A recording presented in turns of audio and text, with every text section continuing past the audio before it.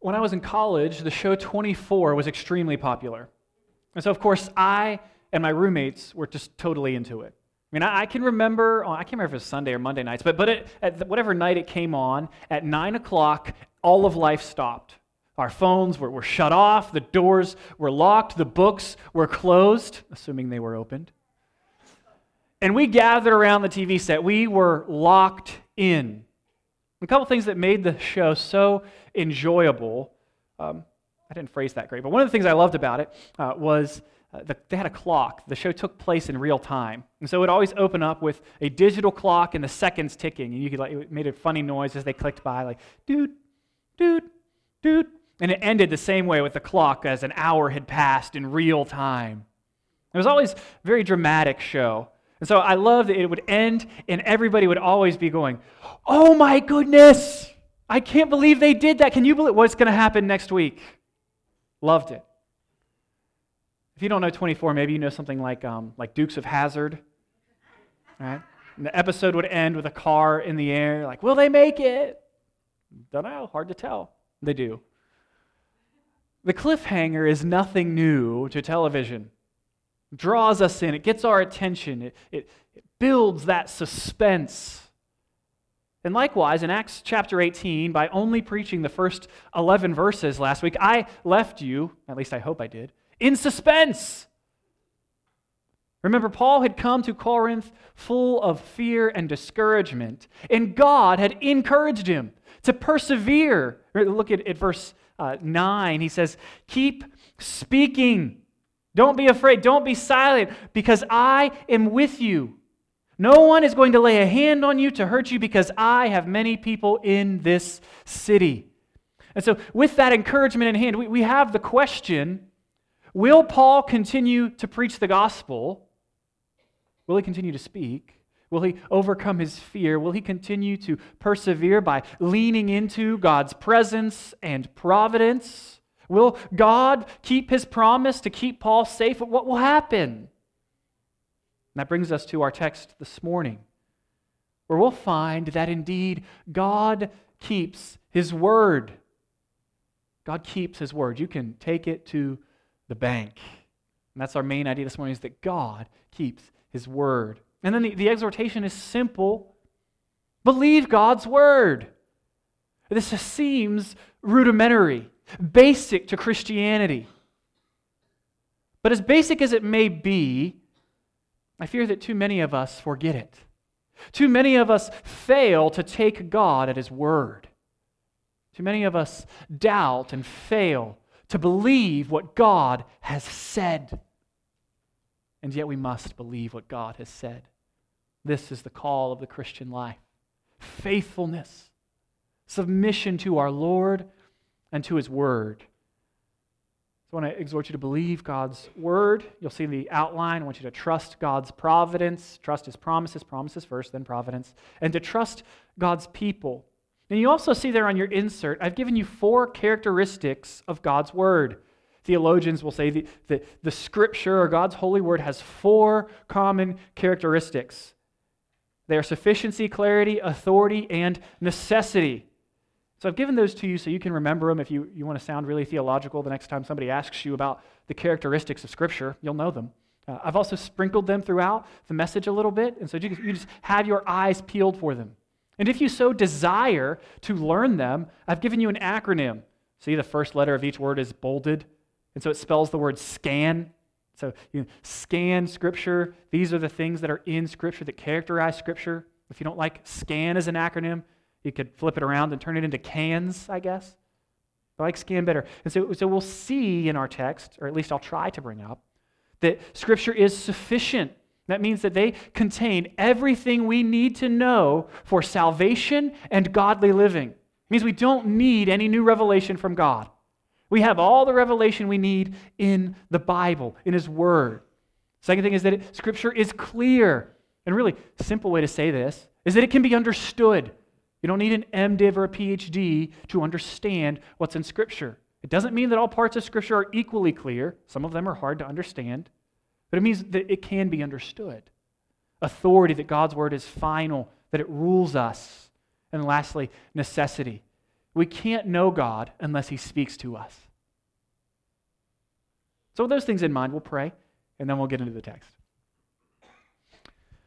Father, we thank You for this glorious privilege of studying Your Word together, of gathering on this Lord's Day, not to mourn over the death of Christ, though it does sober us at the cost of our sin, but to rejoice and celebrate His resurrection.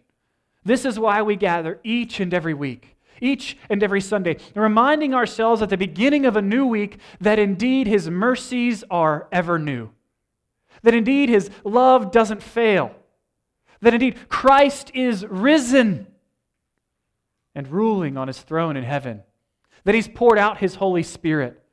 And just as He filled up the church in Acts that it might witness to His resurrection and let all nations know that they can have life, eternal life, through faith in Him if they turn from their sins, that so too, even now, that same Holy Spirit lives in us, Your church,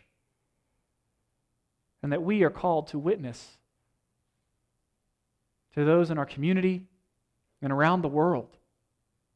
We're called to proclaim Christ as King, the King who is alive and who will return to judge sin. Let us be faithful to this call and pray that our time listening to Your word proclaimed today would serve to help shape us in the image of Christ, would serve to encourage us into faithfulness, into persevering in the tasks that You've given to us.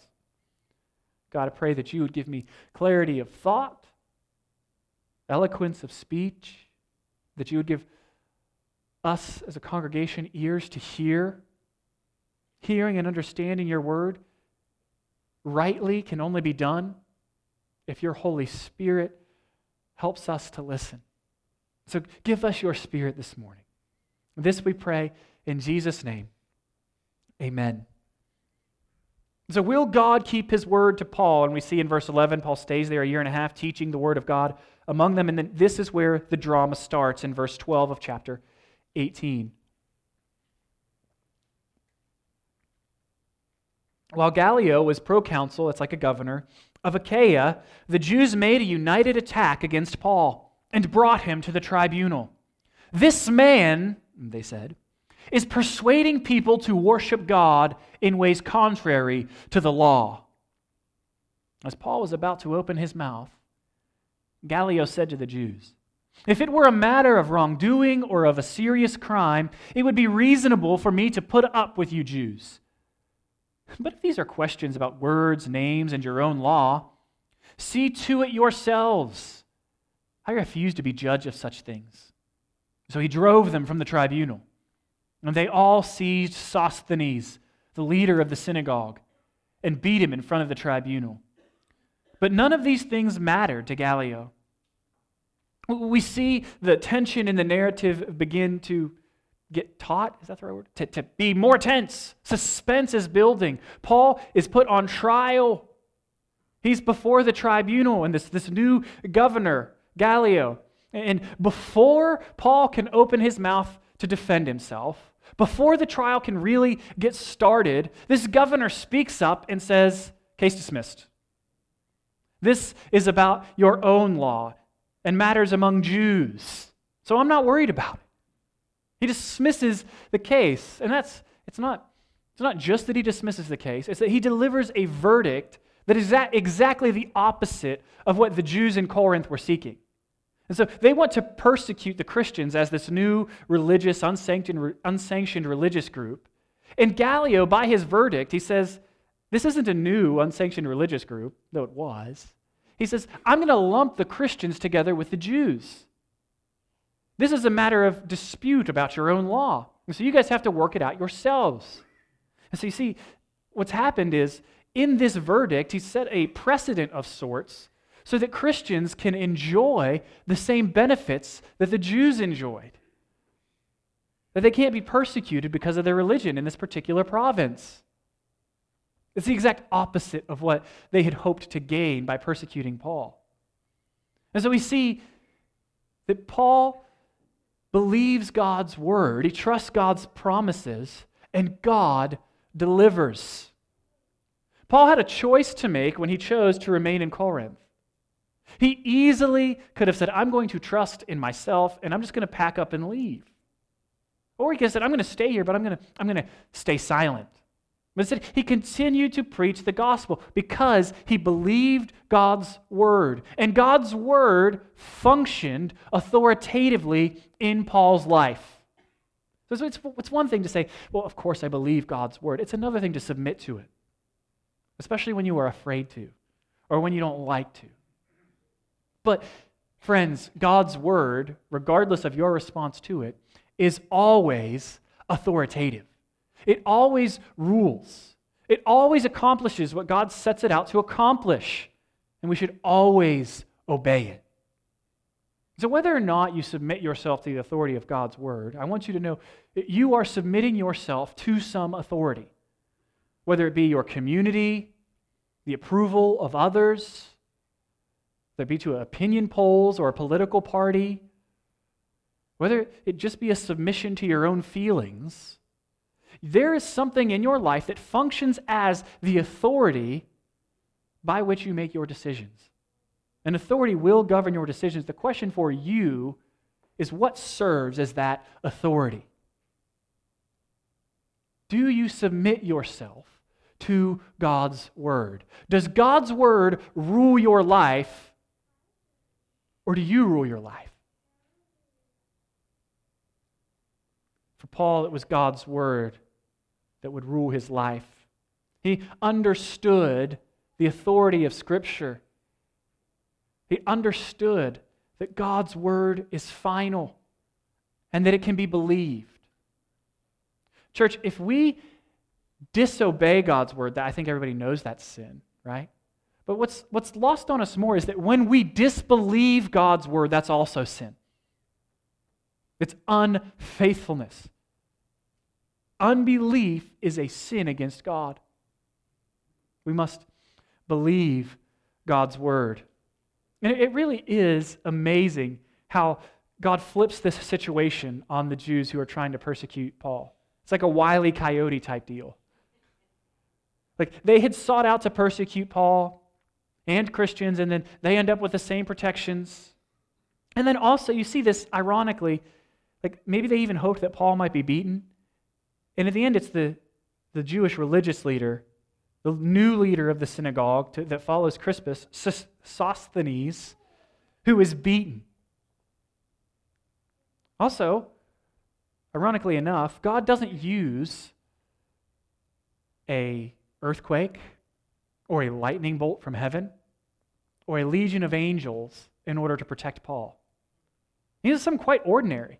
He just turns the heart of this new governor, Gallio, to deliver the verdict that would keep Paul safe.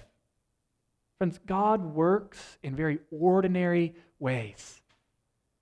He works in the humdrum of your everyday life.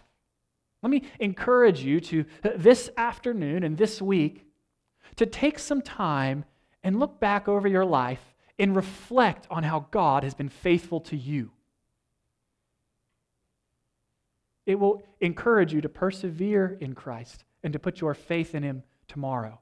God's past faithfulness to us reminds us that He will be faithful in the future. Think on His faithfulness. Think about how His grace has come upon you in unexpected ways, in ordinary ways. I'm certain Sosthenes himself often reflected on God's ironic providence in his life. What do you mean? Sosthenes, the guy that just got beat up? Yes, Sosthenes. Because later Paul will write in 1 Corinthians 1:1, Paul called as an apostle of Jesus Christ by God's will, and Sosthenes, our brother, to the church of God at Corinth. Why this particular name? It is a common name in the Greek world, but I can't help but make the connection between Sosthenes in Acts chapter 18 and Sosthenes in 1 Corinthians 1:1. And something happens to Sosthenes between him getting beaten up by maybe the Jews, maybe the Greeks, it's not really clear, but getting beaten up after this tribunal, and Paul calling him a brother that's writing to the church in Corinth in 1 Corinthians 1:1. God gets a hold of him. And if you're keeping track, this is the second leader of that same Jewish synagogue that's converted to faith in Christ. You have Crispus, leader of the synagogue, drives Paul out. Paul takes up shop next door. Crispus becomes a Christian. This guy is leading the charge against Paul, becomes a Christian. Sosthenes follows in Paul's footsteps, an enemy of the gospel, and he becomes a believer in the gospel. And this is the path of every Christian that you've ever met. We are all enemies of God, sinners, in rebellion against the God who created us. We have cast off His authority and taken up arms against Him that we might demand our autonomy. And instead of killing us for this treasonous act, God the Son takes on flesh and is killed for our betrayal Himself. Jesus hangs on a criminal's cross so that we can have a crown of life. He promises forgiveness and resurrection, eternal life to everyone who repents of their rebellion, to everyone who stops trusting their own good works and begins trusting in His perfect work. He promises to us salvation when we believe in Him by submitting to His lordship. And friends, God always keeps His word. He always keeps His word. It's beautiful in Romans where this truth is held out to us. God proves His own love for us in this, that while we were still sinners, Christ died for us. How much more, since we have been declared righteous by His blood, will we be saved through Him from wrath? For if while we were enemies we were reconciled to God through the death of His Son, then how much more, having been reconciled, will we be saved by His life? We will be saved by His life. Jesus promised this, John 3:34. For the one whom God sent, that's Jesus, speaks God's words, since He gives the Spirit without measure. The Father loves the Son and has given all things into His hands. The one who believes in the Son has eternal life, but the one who rejects the Son will not see life. Instead, the wrath of God remains on him. And I want you to notice that last line, especially if you're a non-Christian. I think sometimes there's this notion out there, people will say, Jesus didn't come to condemn the world, but to save the world. That comes just prior to this in John. But the reason Jesus didn't come to condemn the world is because the world was already condemned. The world had already chosen sin and rebellion against God and is under His wrath. The one who doesn't put their faith in Christ, you see that at the end of John 3:36, remains under God's wrath. God's wrath remains on him. Here's Jesus' point. Here's his promise and His warning. Repent and follow me. Put your faith in me. Submit to my lordship, and you will have eternal life. Continue in rebellion against me, and the wrath of God will remain on you. Non-Christian, God has promised salvation to those who put their faith in Him. And He's also promised judgment to those who continue in rebellion. He is good and He is right, and He will judge sin. He always keeps His word. I want to implore you to trust in the promise of salvation, to trust in Christ as your Lord. God always keeps His word. We can trust His promises. And we can also trust His providence, as Paul sees. He begins to move on from Corinth in verse 18.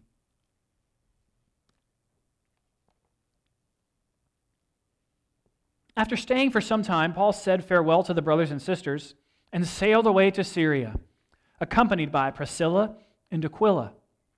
He shaved his head at Cenchreae because of a vow he had taken. When they reached Ephesus, he left them there, but he himself entered the synagogue and debated with the Jews. When they asked him to stay longer, he declined, but said farewell and added, "I'll come back to you again, if the Lord wills." Then he set sail from Ephesus. On landing at Caesarea, he went up to Jerusalem. In some of your translations, you'll just have "went up" there, and it's universally agreed that this language "went up" means went up to Jerusalem. Jerusalem's on a hill, and so you would go up to Jerusalem and salute the church there, and you would go down from Jerusalem whether you were going north or south. So Paul goes up to Jerusalem and then goes down, which is actually to the north, to Antioch. That one was for free. He went up to Jerusalem and greeted the church, then went down to Antioch. So that's the end of his first missionary journey, or second missionary journey, if you're keeping track. Then he starts his third missionary journey here in verse 23. After spending some time there, he set out, traveling through one place after another in the region of Galatia and Phrygia, strengthening all the disciples. So if you really have a passion for geography, this is like your favorite passage ever. Because Paul is just all over the place. I'm really bad at geography, and so trying to keep track was a little challenging. But this is where he goes. He goes from Corinth through Century to Ephesus, Caesarea, up to Jerusalem, and then to Antioch, before heading back towards Ephesus. And it's really interesting here at the end. You notice he sails back to where he's going from Ephesus, and that's because that's the quickest way to go. You get on the ship, you can sail around there from Ephesus back towards where Antioch is. It's the quickest way. But on his way to return to Ephesus, third missionary journey, you see in verse 23, he travels through one place after another in the region of Galatia and Phrygia. Friends, this would have been a very difficult journey because he took it by foot, right? It's the difference between hopping on a plane and flying cross-country to California, and it takes like 5 hours, and driving a car, and it takes, I don't know, however long it takes, like 24-ish hours, I'm guessing. Why? Well, Paul takes this difficult way, he walks 800-ish miles by foot, once more because of his love for the church and his commitment to the gospel. We see it over and over and over again. Paul loves God, and he loves God's people. He's about strengthening the disciples. He's about making God known in places where God is not yet known. It's because Paul realizes the necessity of Scripture, the necessity of God's Word getting to God's people.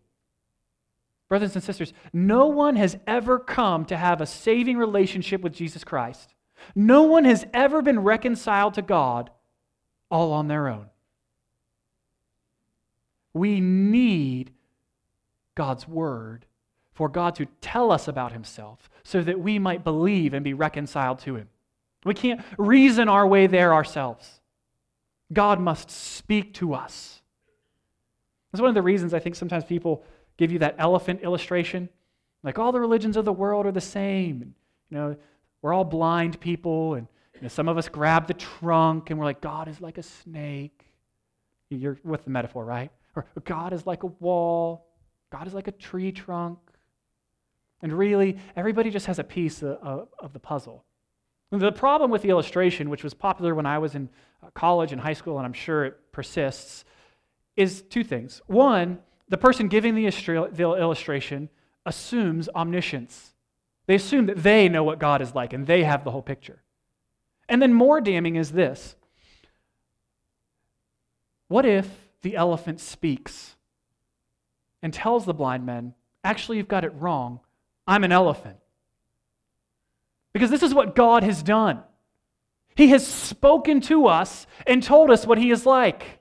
And He has said, the only way to have salvation, the only way to be in right relationship with me is through faith in Jesus Christ, who died for your sin and rose again.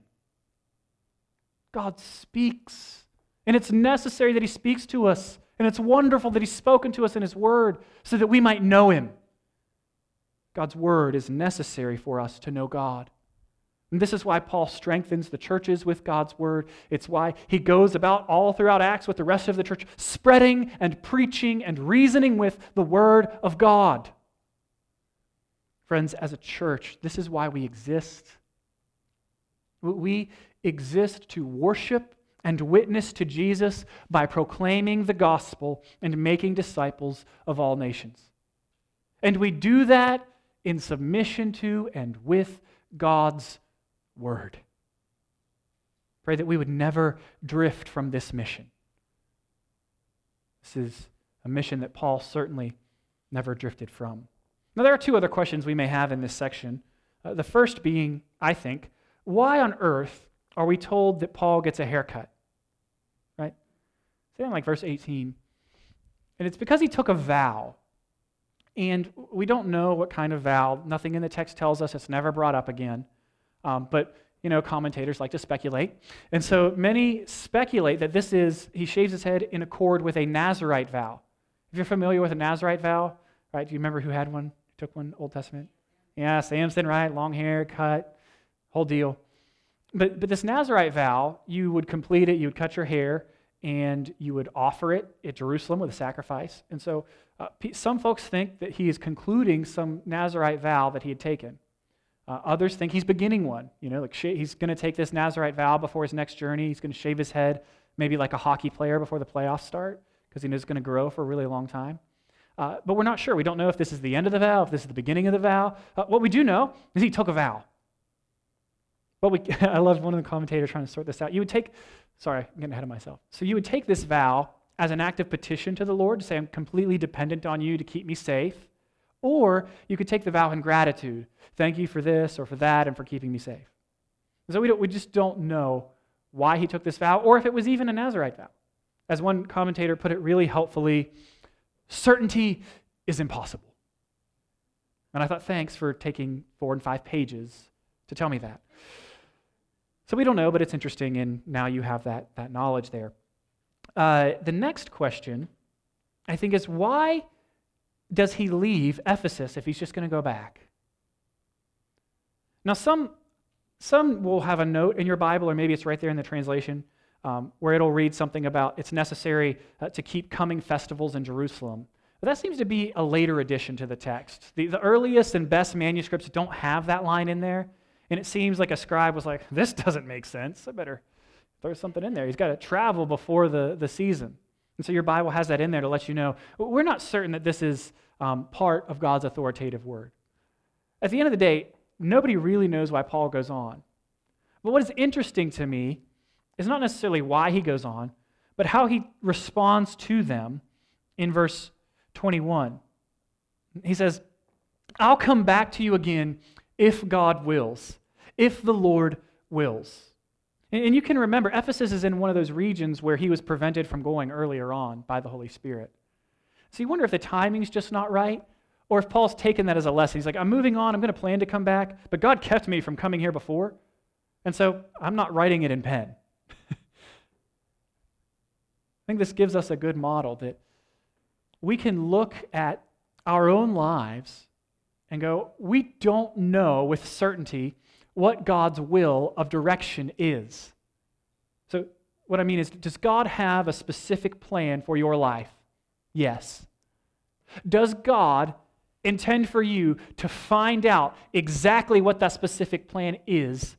No. Christians tie themselves in knots over this. I got to find the will of God for my life so I can get centered in the will and do what he wants. It's not helpful. I think this came up earlier in Acts, and I recommended to many of you a tiny little book by Kevin DeYoung called Just Do Something. It's an excellent book. But he just talks about God's will of decree. It means everything that's going to happen according to God's decree. God's will of desire, that is how God would desire us to live, which is told to us in his word, in obedience to his word. And then God's will of direction, which is what we've just been talking about. That we can't really sort this out, but sometimes as Christians we really, really try to. And Paul, he's not sorting all that out. He's making plans, and then he's trusting in God's providence. And so he's going, I know what God's will of desire is. It's that I would preach the gospel. It's that I would be faithful and live a holy life. Scripture is sufficient to tell him how to live. And so he says, I'm going to live in obedience to God's word, and I hope to come back here. It's what I desire to do. But that might not be in God's plans.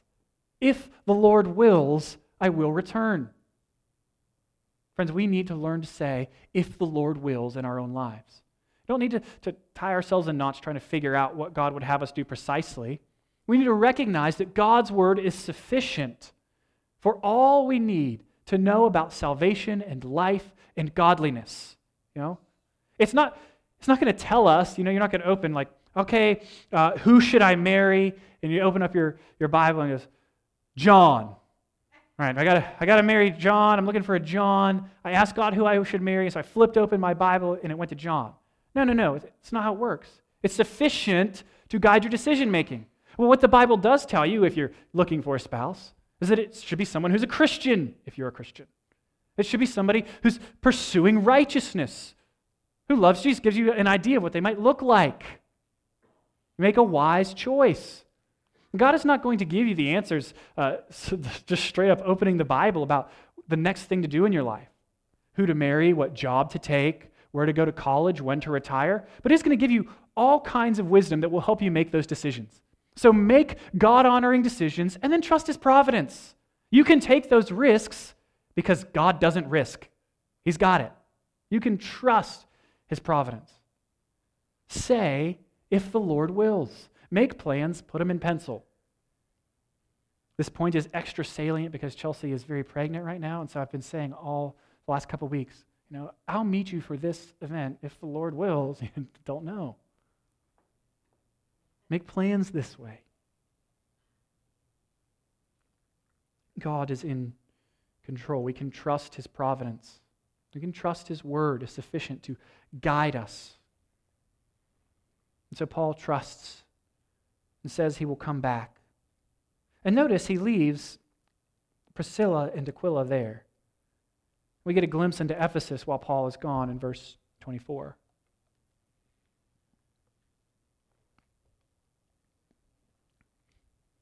Now a Jew named Apollos, a native of Alexandria, an eloquent man who was competent in the use of the Scriptures, arrived in Ephesus. He had been instructed in the way of the Lord, and being fervent in the Spirit, he was speaking and teaching accurately about Jesus, although he knew only John's baptism. He began to speak boldly in the synagogue. After Priscilla and Aquila heard him, they took him aside and explained the way of God to him more accurately. When he wanted to cross over to Achaia, the brothers and sisters wrote to the disciples to welcome him. After he arrived, he was a great help to those who by grace had believed. For he vigorously refuted the Jews in public, demonstrating through the Scriptures that Jesus is the Messiah. And so Apollos is an excellent speaker that shows up in Ephesus and is preaching the gospel. He's preaching about Jesus accurately. I don't know how you preach about Jesus accurately without mentioning his life, death, burial, resurrection, and exaltation. He's preaching about him accurately, and he's really good at it. He's Spurgeon before Spurgeon, right? He's golden mouth Chrysostom before Chrysostom. He is the man. People love this guy. He's a great speaker. And yet, despite his being fervent in the Spirit, despite his teaching the gospel accurately, there is a small mistake, this theology is just a little bit off as it relates to, it seems, baptism. You see, he only knew John's baptism. And no one is able to agree on what this means precisely. What we are able to agree on is that it means something in his theology wasn't quite right and needed correcting. And this is actually a good time to point out the clarity of Scripture. And you're going, what? That doesn't seem very clear. Well, no, this is one of those unclear parts that Peter talks about when he says, Paul writes some really hard things that are hard to untangle, and those who are enemies of the gospel twist them to their own destruction. Parts of the Bible are hard to understand. I'm not arguing that. The clarity of Scripture means that the main things are the plain things, and the plain things are the main things, and that you don't need an MDiv or a PhD to understand those things. And Apollos is able to understand them. That's how he's able to preach accurately the way of Jesus. He has his Hebrew Bible. Somebody has preached him the gospel, and so he is able to preach Jesus from the Hebrew Scriptures accurately because of the clarity of Scripture. He's able to, verse 28, demonstrate through the Scriptures, once he goes back to Corinth, that Jesus is the Messiah. Scripture is clear. But there are also parts of it like this where we just not really sure what this on John's baptism. Don't know how his teaching was deficient. Just know that it was. And notice what happens. Aquila and Priscilla have been left by Paul in Corinth for such a time as this. They listen to him speak, and then they receive him. They take him aside, maybe host him in his house or in their house, and they correct this. Like, actually, you have this part of your theology is a little wrong. And they gave him, hey, great sermon, love how you're preaching Christ, but you're just a little off on baptism. This would be like John Piper or Mark Dever coming here. We'll use Mark since he's actually been here. But imagine Mark comes and he preaches a sermon, and then afterwards, something was a little off in his theology, said something wrong, and David and Pam invite him over to their house for lunch after church. And there's like, Brother Mark, thanks for coming. Thanks for preaching the gospel accurately. But there's this small thing about your doctrine of baptism that you messed up a little bit. And it's correcting him. Right? That's what's happening here. It's really incredible. They correct him, and perhaps more incredible is that he receives it. He doesn't say, I am the mighty Apollos. Who are you? Peasants. No, he humbly receives the word. And then they're able to endorse him and send him on to Corinth, where he has a fruitful and effective ministry. An observation and two applications. One observation and two applications. Observation. The prohibition against women preaching and teaching in 1 Corinthians 11, chapter 14, and in 1 Timothy 2. Let me say it the way I wrote it down. The prohibitions in 1 Corinthians 11, 14, and 1 Timothy 2 against women preaching and teaching in the gathering of the church are not prohibitions against women teaching at all. With me?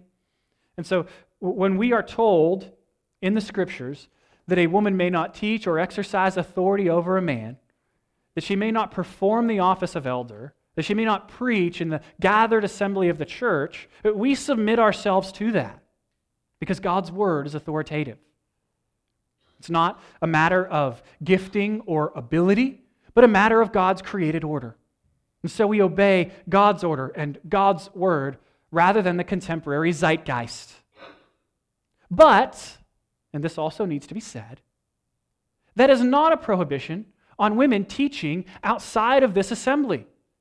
Indeed, throughout the New Testament, women are encouraged to teach children, encouraged to teach other women. They're encouraged to teach in their homes, as Priscilla, who is a woman, teaches together with Apollos in their home, or together with Priscilla, who's a woman, teaches together with her husband Aquila. They teach Apollos in their home.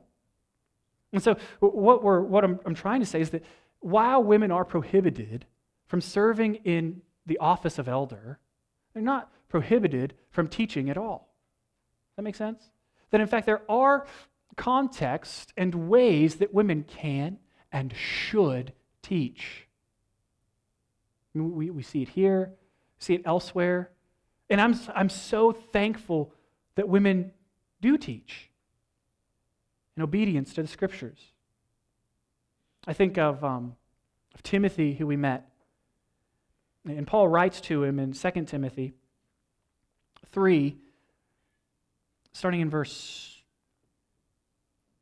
of these verses.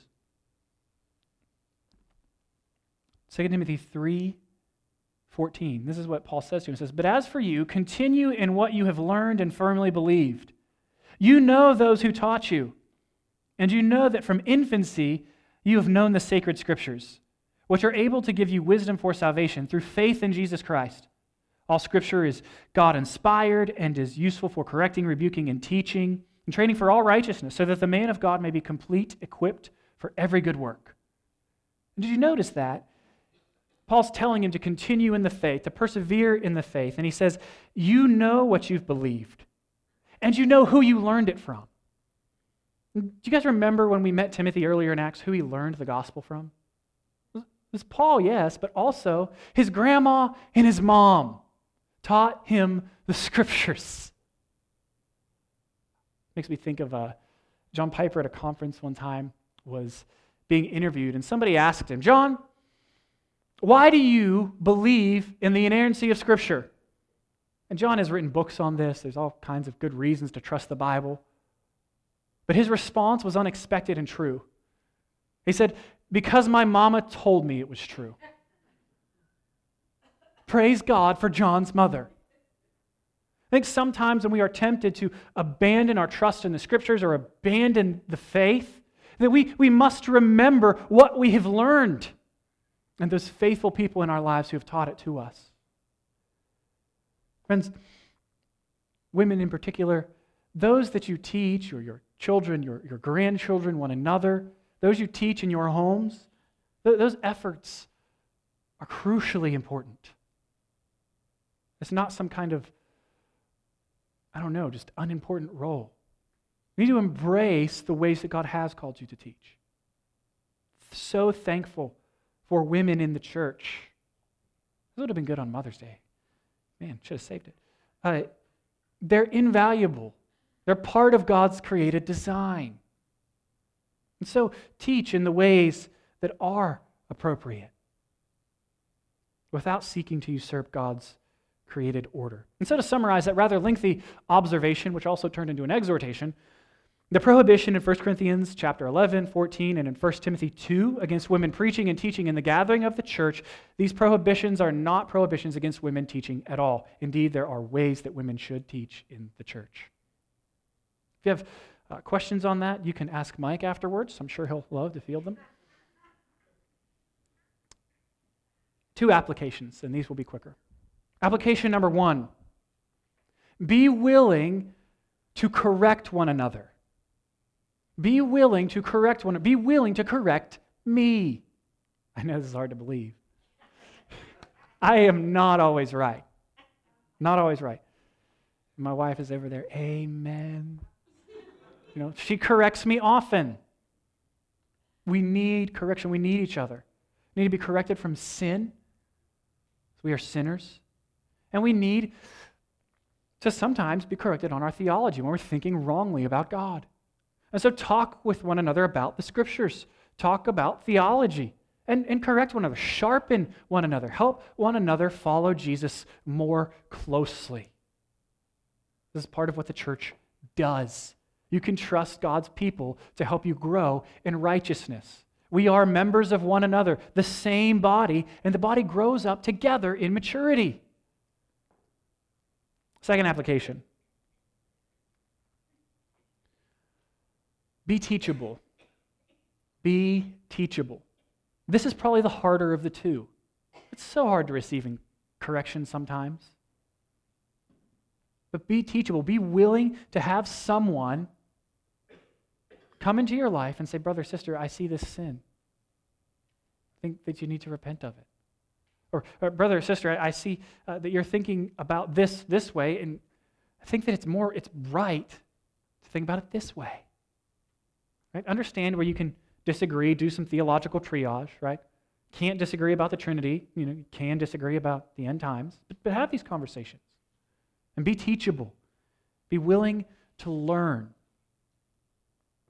You can trust God's people to help you grow in the faith as they point you to Jesus by pointing to God's Word. God's Word tells us all we need for life and for godliness. Use the church. Take advantage of the blessings that God has given to you. Friends, God keeps His word. Jesus has promised us that His word is the power unto salvation. We've been told repetitively by Paul in the New Testament that the word of the cross is folly to those who are perishing, but to those who are being saved, it is the power of God. He says, I'm not ashamed of the gospel, because it is the power of God for salvation to everyone who believes. Jesus has promised us eternal life. He's given it to us by His divine power, we're told in 2 Peter. His divine power has given us everything required for life and godliness through the knowledge of Him who called us by His own glory and goodness. By these, His glory and goodness, He has given us very great and precious promises, so that through them you may share in the divine nature, escaping the corruption that is in the world because of evil desire. God has promised us so much. He's promised us that when we repent of our sins and put our faith in Jesus, we won't, even though we die, yet shall we live. He's promised us that He will build His church. He's promised us that the gates of hell will not prevail against His church. He's promised us that He's going to judge sin. He's promised us that He's going to end evil. He's promised us that He's going to wipe every tear from the eye. He's promised us that He's going to make all things new. He's promised us a new heavens and a new earth. He's promised us the joy of beholding His wonderful face. He's promised us fellowship with one another. He's promised us that He will never leave us or forsake us or quit on us. He's promised us that His grace is sufficient for us, that His strength is made perfect in our weakness. He's promised us that He's working everything together for our good and His glory, and His word doesn't fail. He keeps His promises. God keeps His word. Believe it. Believe in His word. You can take it to the bank. Let's pray.